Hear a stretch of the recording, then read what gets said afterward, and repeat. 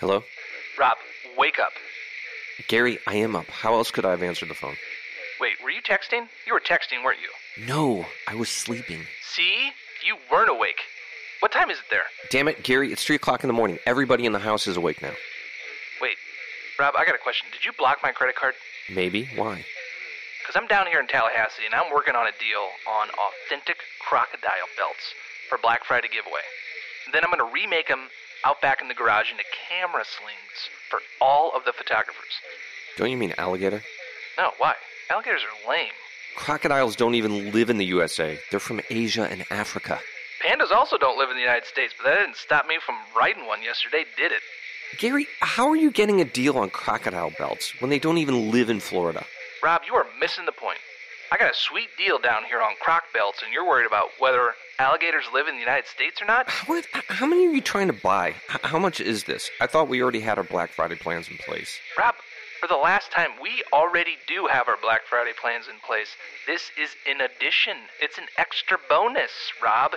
It's a gift in addition to the Black Friday plans. You name me one person that doesn't like a bonus. I absolutely don't want that bonus. Yeah, not with that attitude, you don't.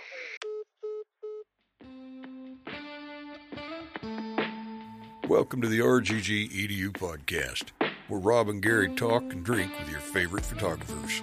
So grab yourself a cold sarsaparilla and saddle up. In this episode, we're sitting down with Jeff Jochum, which is a soft J. Yeah. It's not Jochum, it's Jochum. No, it's a soft J.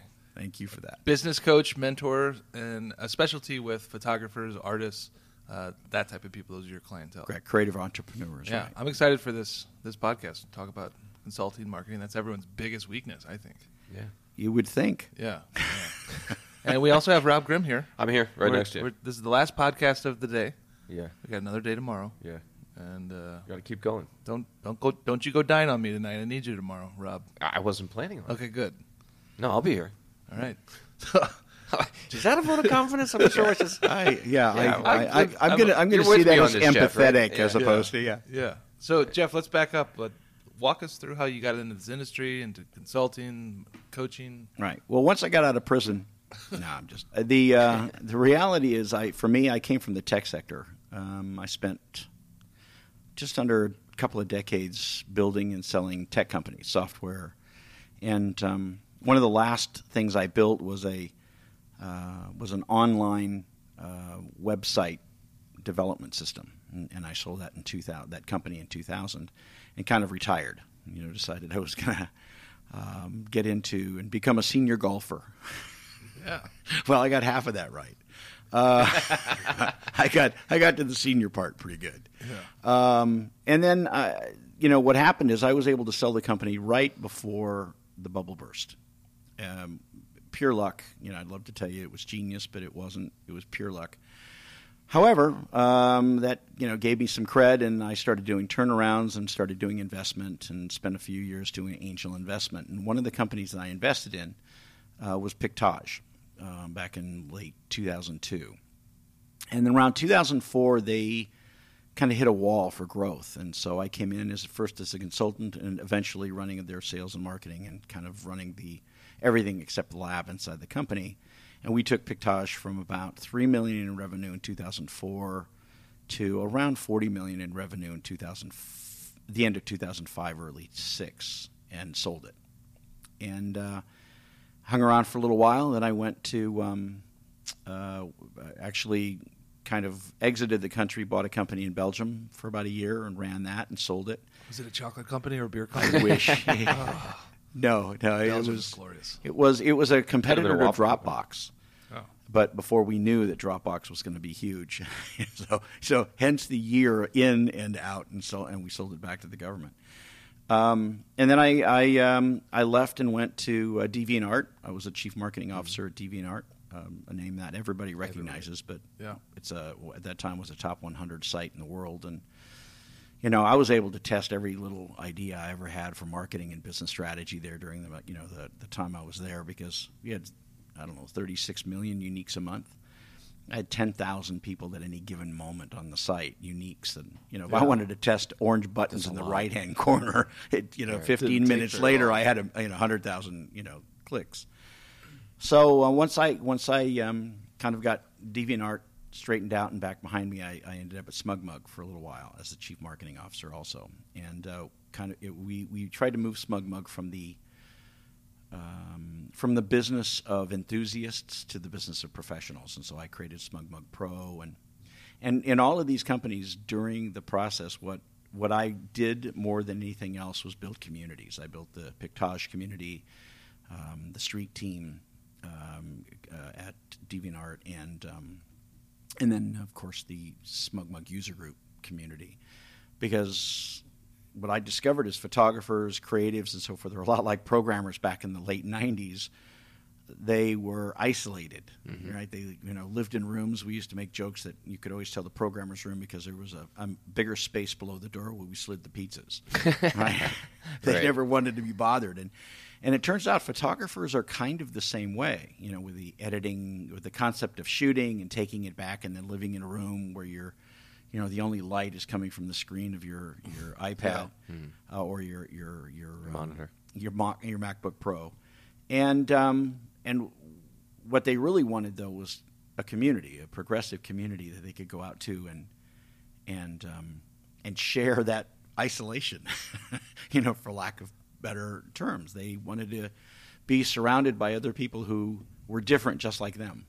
And the Pictage community grew, SmugMug community grew, and what I've been doing over the last 5 or 6 years is actually consulting to other high-growth companies, Shoot That Edit, Show It, Pass, Agree, and now I'm consulting to a couple of companies in the industry. One of them is Photo Shelter out of New York, kind of evolving it into an enterprise product. Yeah, I always go to the Photo Shelter party at PPE. Yeah, it's pretty consistent. Yeah. We're looking at kind of reinventing the photographer product as well. So I think there's some growth there. I've been working with Andrew, who's the CEO there for about 6 months, and I'm really, really impressed. I think it's an amazing product.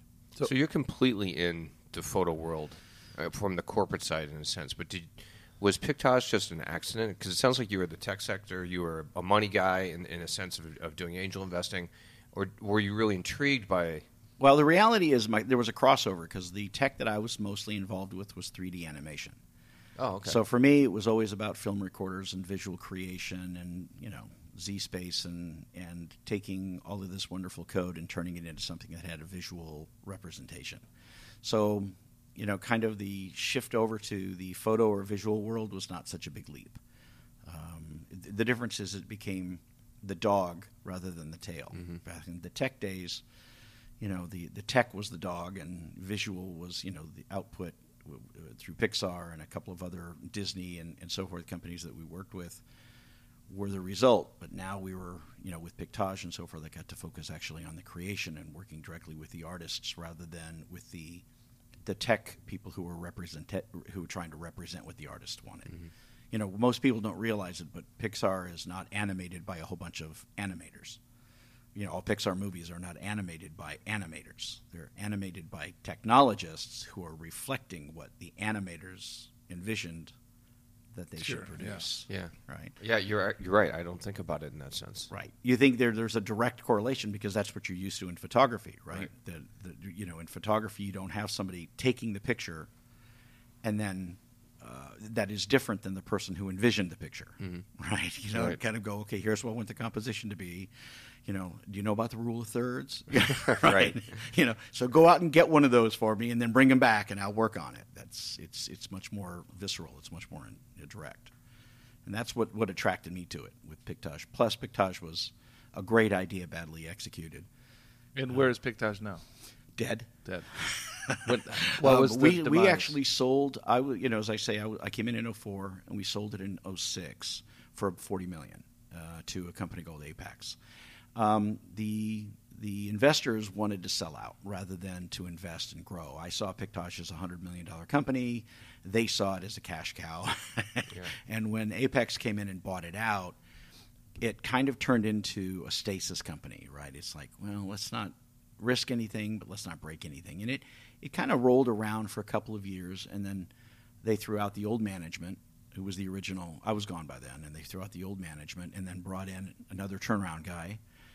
And he tried for 3 years to turn it around, and at the end of the day, it was too far gone. And then I guess a few years ago, they lost all the images. They stored everything on their own servers, which I thought was always a value, but they somehow screwed up the redundancy and lost everybody's images for work. Everything. Oh, wow. Yeah. Yeah, it's tough to recover from, right? So I think Yeah. at that point they just decided to sell the printers and call it a day. Yeah. Oh my Probably God. not a bad choice. No, I'm sure they must have gotten sued by people for losing all their work. If they did, I don't know about it. I've got a feeling at that point they were already irrelevant. Yeah. So. Yeah, they were a big player. Yeah. Well, like I said, I think we could have owned the space. We were at 40. We could have gone to 100. It was a great idea. But the vision wasn't unified, right? Yeah. So you also work directly with photographers? for I coaching? do. Yeah. I not as much as I used to. I was actually thinking about this earlier today, as I had a bunch of coaching meetings here at WPPI, and I had stopped. I've focused most of my work at strategy and working with companies. And to be honest with you, companies pay a lot better than individual photographers do. Of course. However, I'm kind of, I guess I'm kind of changing my mind. It's been a couple of years. Right now, most of my one-to-one students are coaches, are people who want to build their coaching businesses. But I really do enjoy, seeing photographers and seeing the results. I mean, there's some photographers here that have just hit phenomenal heights who were students of mine, Jen Rosenbaum, who's on the Nikon booth, and Sarah Rashan. And I mean, I could give you kind of a cadence, but for me, it was really enjoyable watching them kind of get started, and now I get to see it later on. So I don't know, part of me wants to go back to doing that a little bit. So we'll see. What do you think most photographers are missing? Because I don't think many photographers realize that they are in themselves a brand. Yeah, and it's interesting. I use the term brand maybe differently. I'd love to get everybody using it the same way. I use the word brand as a synonym for promise.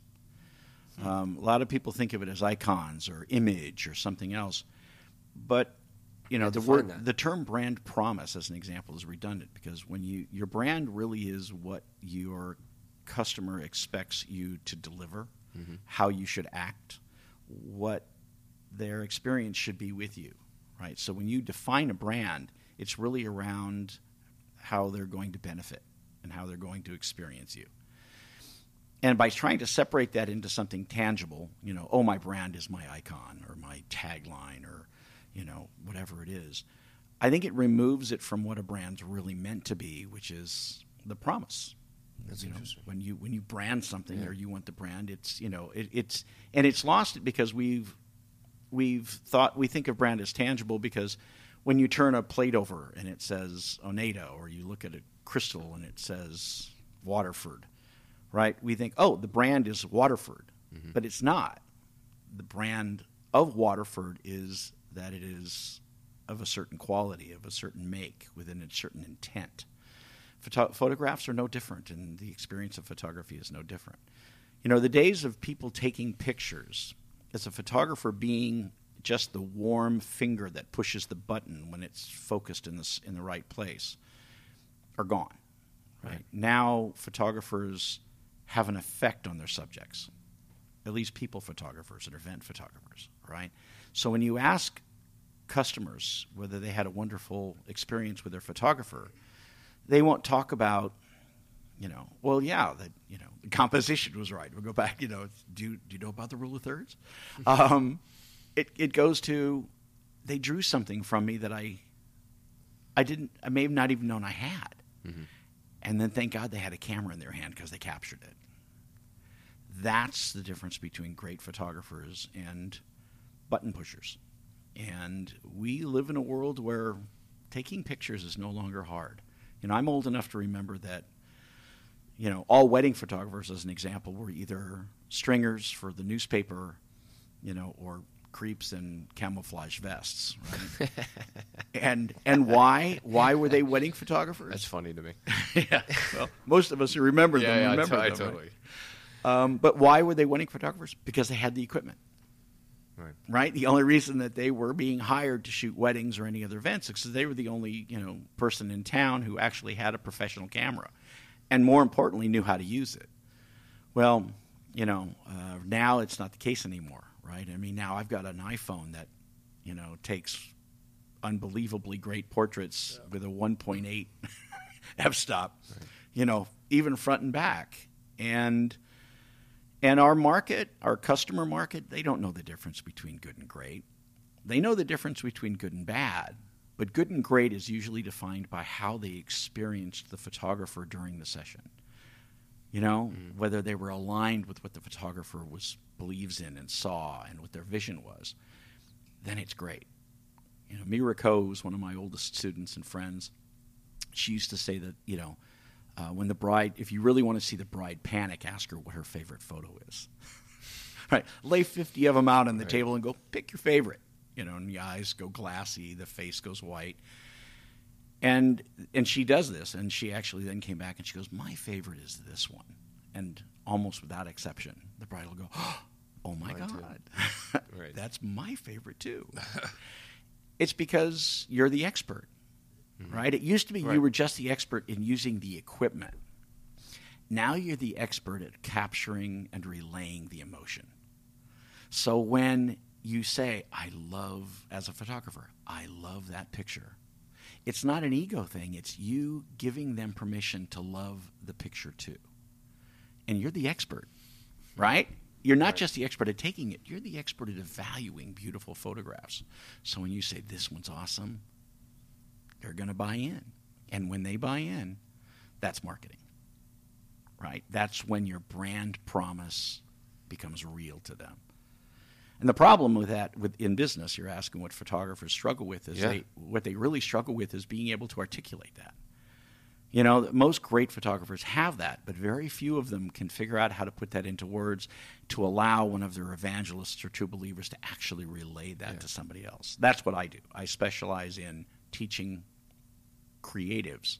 It's not just photographers. I also work with artists and other creative entrepreneurs, but teaching them how to define what they stand for in just a few words, so that when those words get relayed, the customer, the client, the consumer knows exactly how to celebrate you with someone else. And that's where your brand promise becomes viral. It kind of goes out and finds new customers for you. Yeah, that's interesting. I've never heard brand broken down or explained in that sense. I think, and as I'm processing what you're saying, I think in many ways I think of branding as a position or an identity, not an experience. It's not just an experience. It's the promise of that identity, but you have to have an identity. I notice you're wearing a U-boat watch, right? Yeah. Maybe you didn't know, but why are you wearing a U-boat watch? He's with the captain. It's with the captain. But the reality is a U-boat is oversized. Yeah. It is a declaration.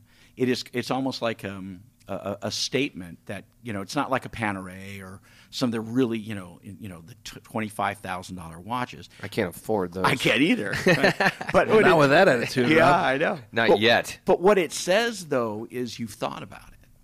Right? It sends the message to say, I'm wearing something that is out of the ordinary. I'm doing something that's out of the ordinary.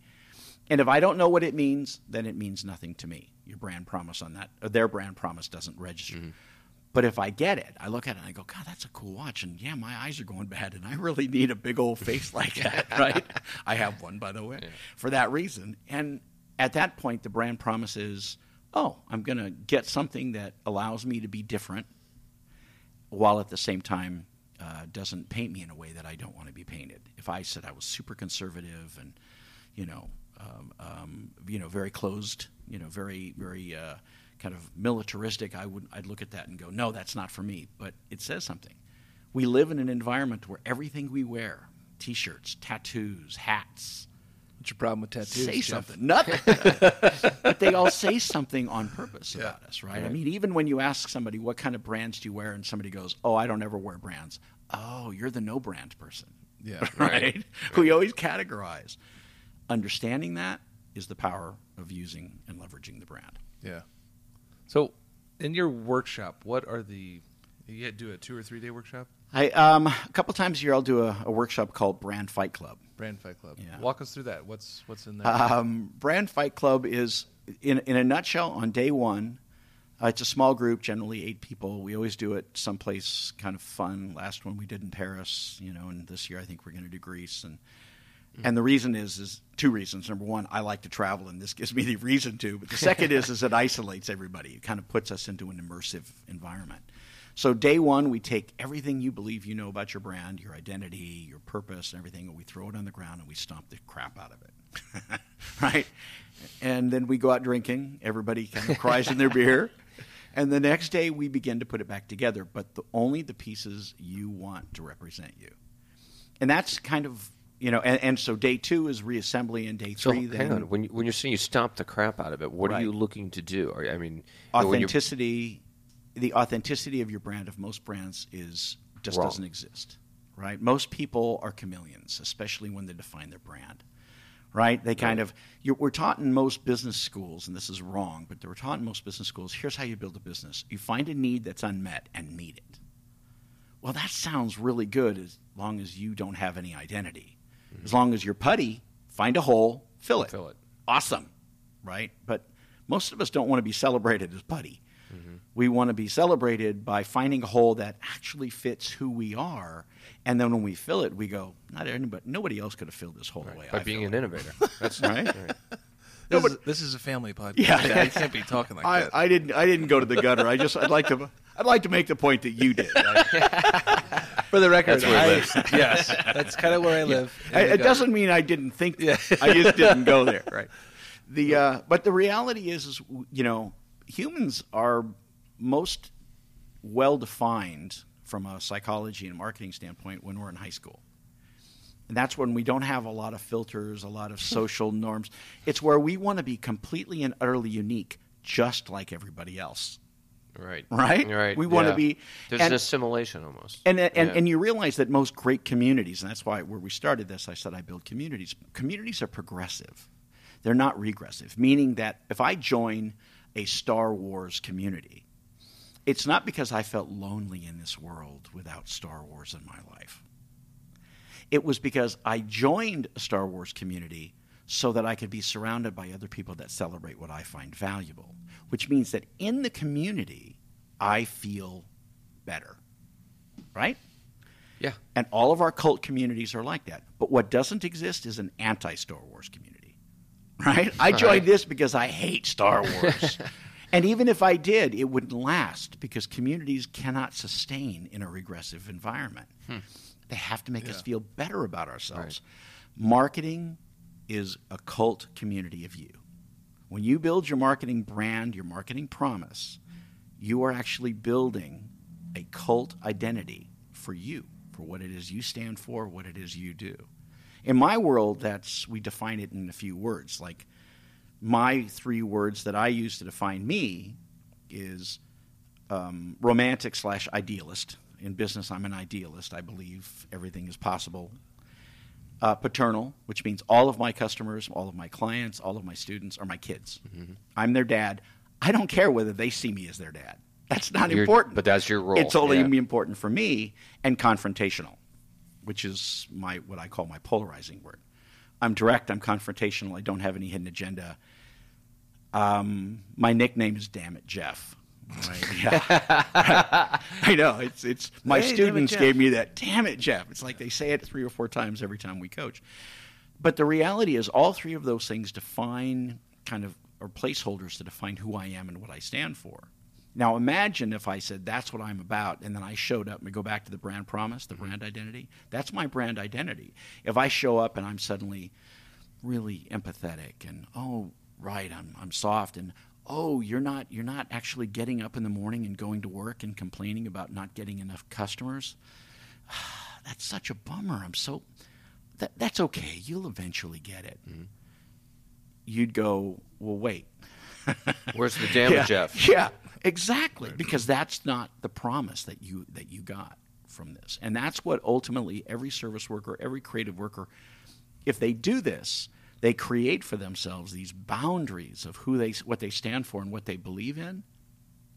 They will find not only do they have an unending stream of customers, but those customers will become, there's 3 levels. They go from being just advocates, yeah, Jeff does a good job, to evangelists. Have you met Jeff? He changed my business to True Believers.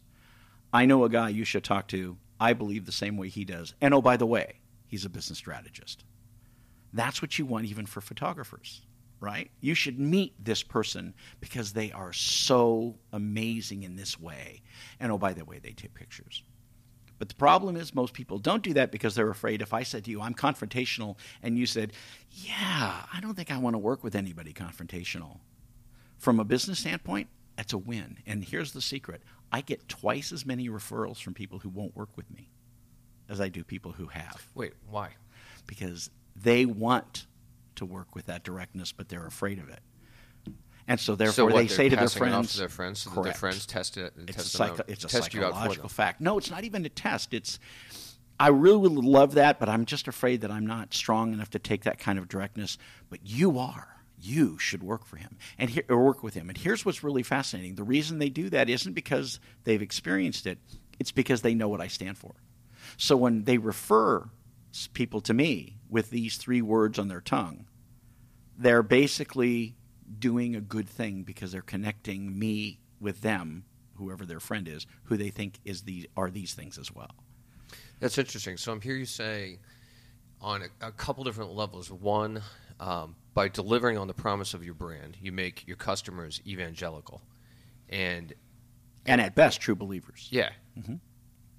And at the same time, people who are almost afraid to work with you, they refer more business. Will refer people to you. So they're almost evangelical, even though they don't. They are, but they're evangelical the for a different reason. They're evangelical because we're all driven to raise ourselves in our social circle. Right? Yeah, What they're doing is saying, I've never worked with him, but I hear he's amazing. He's really direct. I don't think I could take that, but you should try it. It's the same reason that in a group. So they're having knowledge without knowledge, like because they know Correct. of you. Because it's black that's and elevating white. them, even though they haven't gone through the experience. Plus, it's our social nature, right? If somebody said, hey, do you know a Chinese restaurant? And nobody at the table does. What's the next thing that happens? Does everybody just kind of go silent? No. Our desire to be socially elevated in our group. We go, I don't know a good Chinese restaurant, but I have a friend who commented about a Chinese restaurant nearby. Now, if we look at that logically, it doesn't make any sense, right? It's like not only do we not have personal experience, we don't even have secondary experience. We have kind of a recommendation by someone in the third person.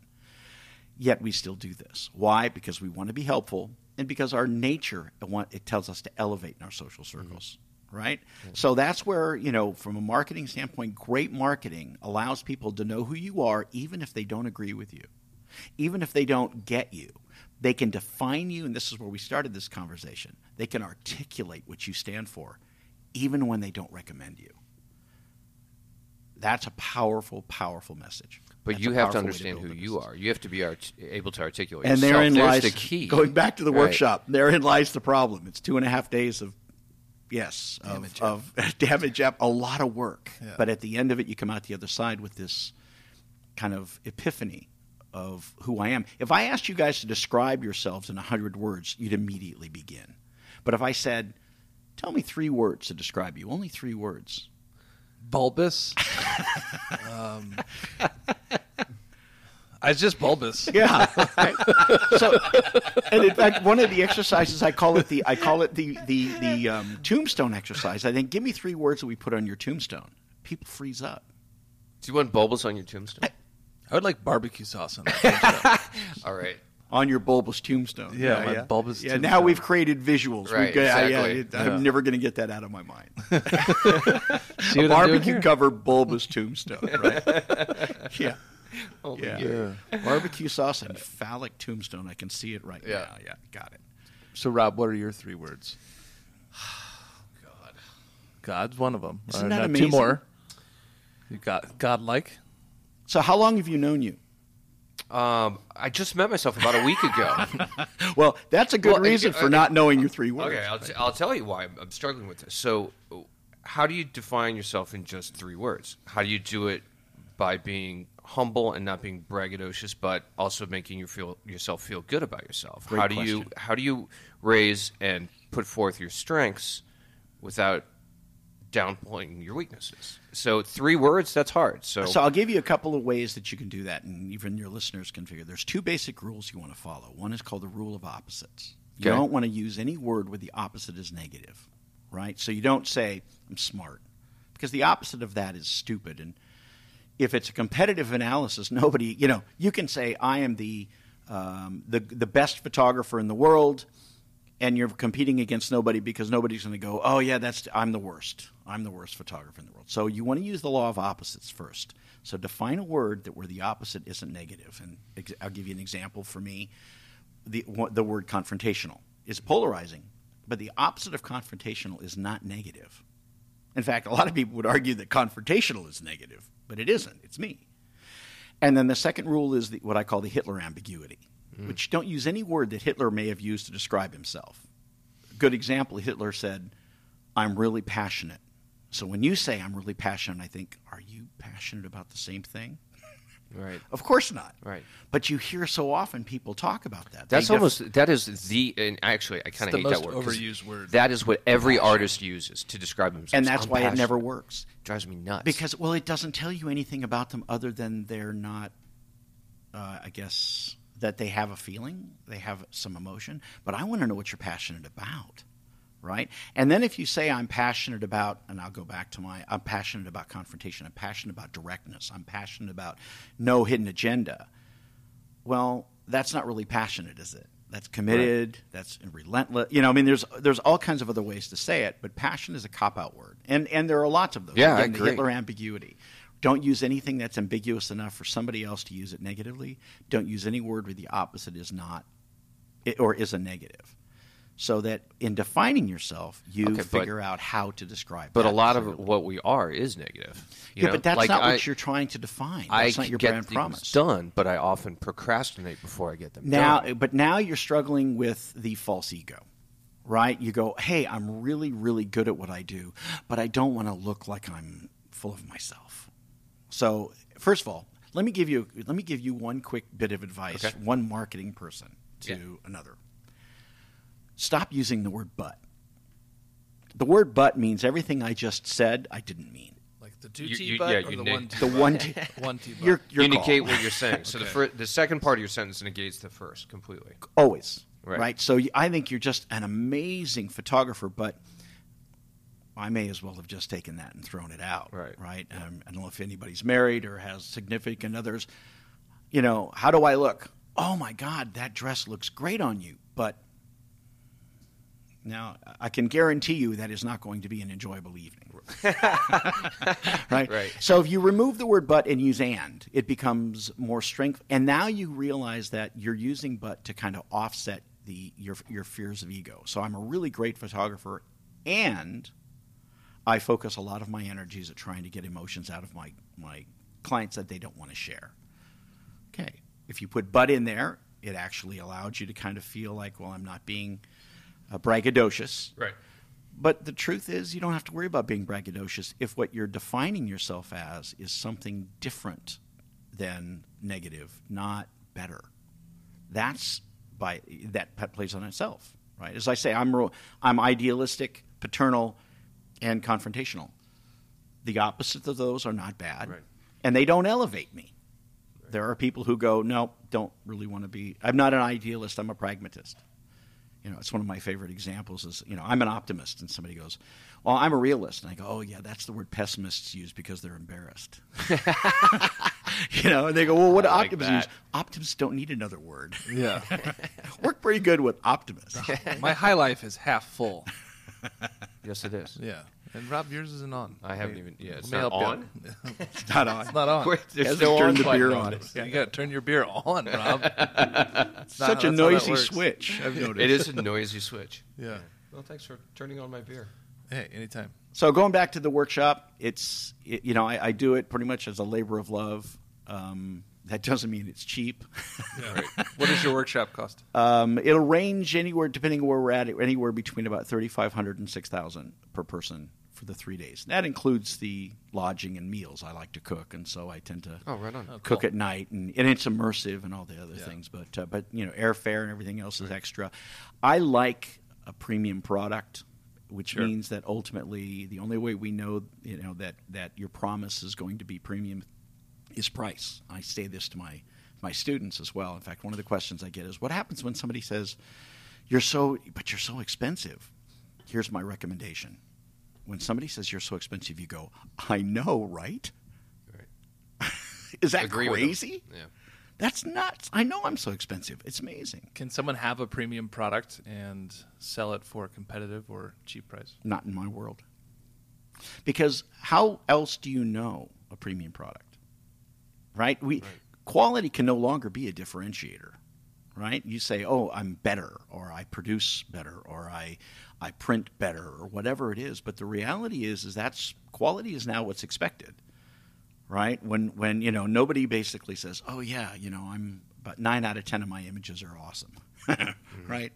And we don't charge. Like 80% of the photos being but awesome. you don't say that. That's not in your marketing. Right. When I used to do WPPI presentations, the audiences were 300, 400, 500, and I'd ask, how many people in here believe that that all your images aren't equal? And everybody's hands go up. I go, how many people here charge more for those 3 wonderful images you shoot at the wedding? You charge more for those than you for the other 1,497. Nobody. It's like if we're teaching, and I'm not saying this is a negative. The truth is, we teach the consumers that the only way they can know something is a premium value is to pay more for it. Premium price. I don't know any other way to do it.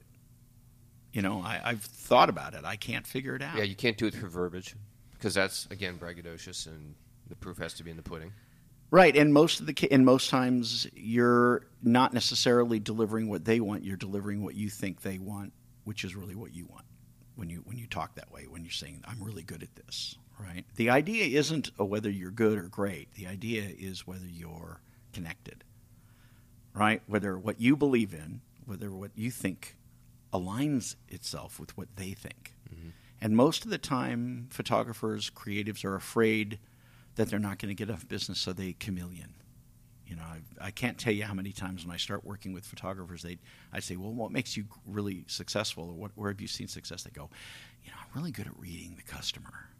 When they come in, I listen, and I figure out what they really need, and I become that. And I'm thinking, oh, my God, shoot me now. Right? Yeah. Because the only thing worse than having somebody go, Jeff, I don't think I like you, is for them to love me for somebody I'm not. Right? It's the old line that says the only thing worse than having a business that produces no money is doing what you hate for more than you can give up. Every day you get up and you go to a job that you hate, but they pay you so much you can't stop going. Yeah. That's shoot me now. Right? That's not the reason people got into creative works. I mean, no, not at all. I don't know anybody who gave up brain surgery, become a wedding photographer because it paid better. Do you know anybody that gave up brain surgery to become a wedding Not brain photographer? surgery, but Joe Busink, one of my earliest friends and students, was a physician. Really? Yeah. Wow. Yeah.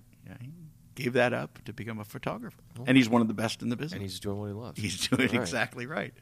And then, in fact, isn't that what we all want for ourselves and for everybody we love? We want them to do what they love. So at the end of the day, the easiest way to do that is to declare what you love, declare what you stand for in a way that is easily articulated, and you will draw people to you who reinforce what you believe. You love Shake Shack burgers.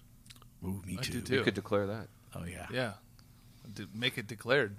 We have a couple. We just they are had the them. best. And if you want one. Except that I just realized I went downstairs last night. I was at New York, and they don't have chili. It's seasonal. I was so disappointed. Chili is seasonal? Chili is seasonal. Shake Shack in Vegas, at least. Wait, it's kind of chili season. It's winter. I decided. When do they think chili season I is? opted not to probe. Yeah. Since when is anything? I'm going to argue this. Yeah, I think well, dead I wrong. will say I go out to New York once a month to work with Photo Shelter, and Go to Shake Shack. yeah, at least once, Yeah. right? And they don't seem to have a problem always keeping chili on the menu. Yeah. So I'm gonna start questioning whether this is a real Shake Shack or this is just a. Somebody messed up on ordering. Yeah. Now it's seasonal. I'm not sure. Cover their So ass. now we have to kind of go, is Shake Shack really a Shake Shack if it's not in New York? I don't know. I'm not sure I know the answer to that. I don't know. We've got one in our town now, and it's Really? yeah. I'm so It's jealous. in St. Louis, but Danny Meyer's from St. Louis originally, Right. and Shake Shack is actually influenced by Steak and Shake, which is Right. and They're everywhere Ted now. Drew's Custard, which is a St. Louis favorite. So Right. And see, I'm from California originally, so my claim to fame is In and Out. yeah, Right. which that's good. Yeah. So are you In and Out or Shake Shack? Yes. Which one? Thank you. Yeah. I'm not, I'm not picking sides. I there's no reason to, right? I'm lucky in that I can afford both. Neutral is one of your 3 words now. Neutral is not one of my 3 words. It is now. Only about Shake Only the Shack Burger and, Wars. Only when it comes to food. Yeah. Yeah. What do you? There's only 2 kinds of food: the stuff I love and the stuff I haven't tried yet. What do you like cooking? I actually am a steak guy, so I've got my sous vide. I've learned how to sous vide the steak, and I've got my hot pan, and I sear it. And yeah, I'm really a lover of steak. Oh, right Sounds on. good. Yeah. So I I would love cooking steak. get your impression or opinion on just the photography industry in general. Where do you think we're at? Are we going somewhere good? Too much change? It's tough. I've been trying to trend that myself. And I think it continues to stand for less and less because it continues to focus at the product rather than the experience. Yeah. In one of the moments of clarity, and again, I used to do this at when I was doing platforms here at WPPI. I would, I was a little game I'd play. I'd say, pick anybody in the audience, and I can name by name your top 3 competitors. So there's always. Out of a few hundred people, there's always some guy goes, nope, don't believe it. I'm from, East Nosebleed, Idaho, right? That's a shitty town, by the way. I'm a West Nosebleed preference. But, right. But in any case, he'd stand up and I who are my 3 competitors? And I go, Sony, Canon, Nikon. Because they spent millions of dollars last year basically invalidating everything you do. Because have you ever seen a commercial for Canon, Sony, or Nikon where they go, we make photographers really talented? They don't. They say, our cameras are so easy, bozos can use them. And every commercial, every year, it's more, our cameras are so easy, anybody can take a picture. Any bozo can use it. Any bozo can use it. P for professional. Exactly. Yeah. And B is not for bulb; it's for bozo. It's for It's bulbous. for bozo. But the real point is, Can it be bulbous? On your camera, yes. it's a little, but that's a little. I mean, if you stop and you think about it, it's a little like canvas. For artists, makers, going, our canvases are so easy that anybody could be Picasso. Yeah. That's ridiculous, and we don't accept it there. But in this industry, because this isn't really an art, this is an artisan industry, right? I mean, photographers don't create anything; they capture. Right, and with the exception of those who Photoshop and everything else, but art is, and here's the big difference: artists create art for themselves, whether it sells or not becomes secondary. Right, photographers rarely spend time taking only pictures that they're going to see. They are artisans. They take stuff to be consumed. Van Gogh never sold a painting in his entire life, right? But he kept painting because he wasn't doing it for us. He was doing it for him.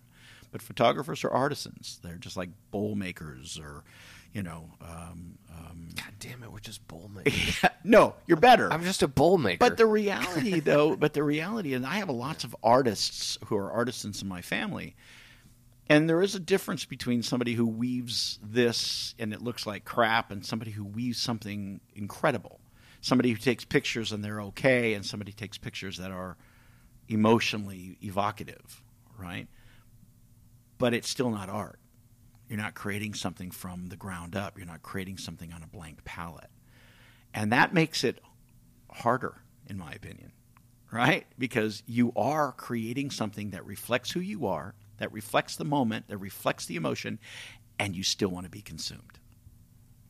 And so that's a tough trigger, whereas I said artists have the upside. They're artists, so they don't ever have to sell anything, and they're still artists. But I've never met an artisan who didn't sell anything who still considered themselves to be a successful. I've never thought of myself as an artisan. I've always thought of myself as an artist. And I've been making, and I don't say I've been making pictures for basically 30 years. Mm-hmm. But everything I do is for consumption. Right. am a food and booze photographer. I make people thirsty and hungry, and that's my directive. And that is the perfect example of what a great artisan does.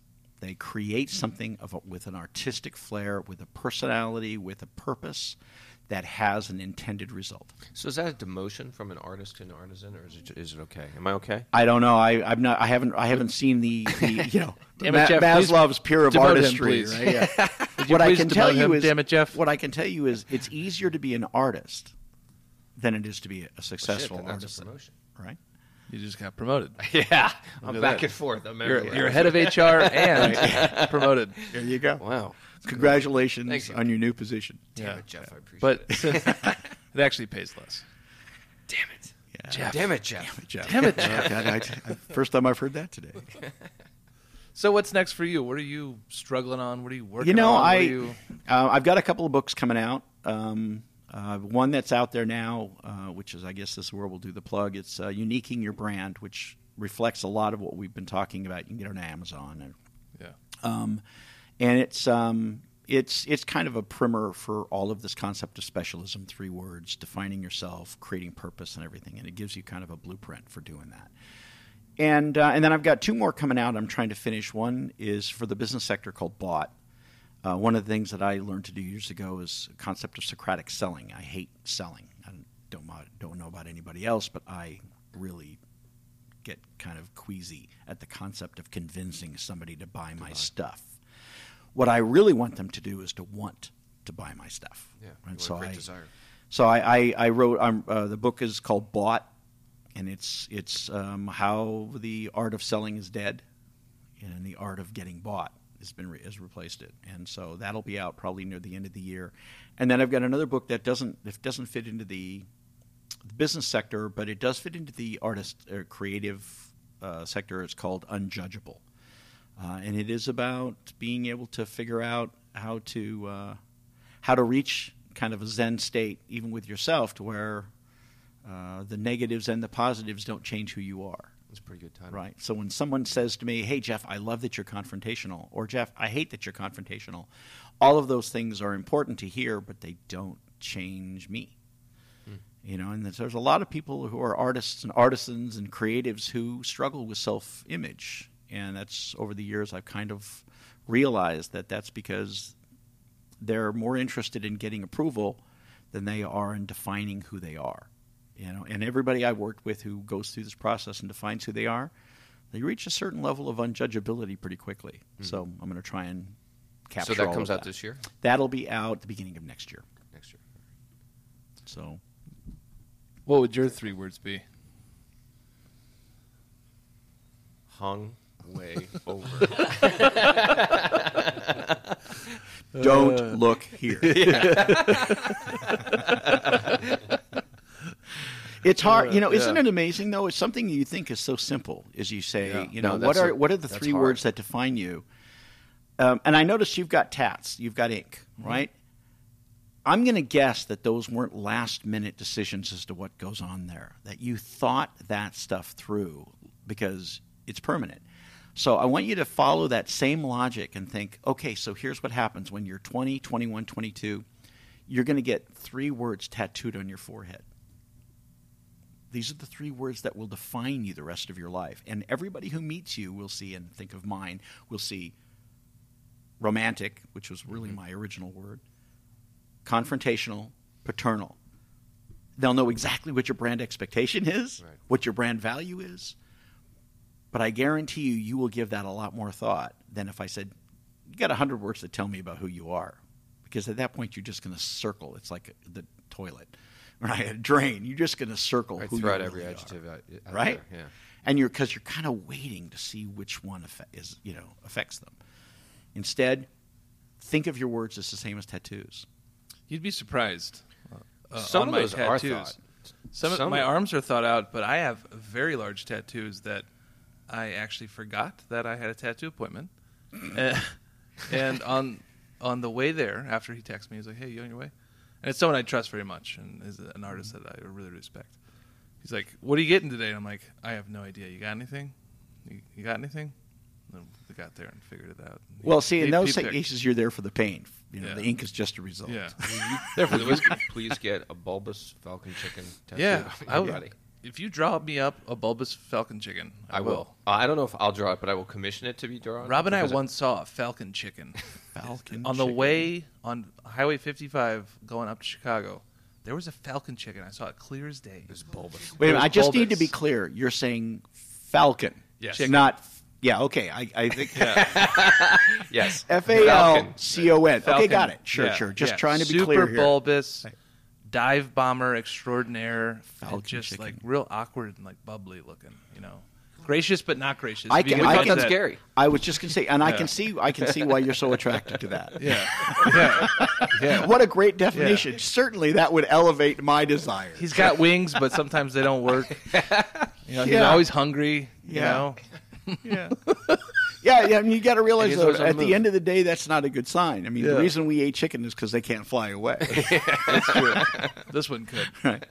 Thankfully, I don't know that I'd enjoy pigeon. Thank God they can fly away. Right. Yeah. Last thing in the world I'd want is a diet. Shake Shack pigeon burgers. Yeah. Do you remember WKRP in Cincinnati? Of course. Do you remember the old "As God is my witness, I thought turkeys could fly" on the Thanksgiving promotion? That's right. No, what It's They the all greatest- drowned.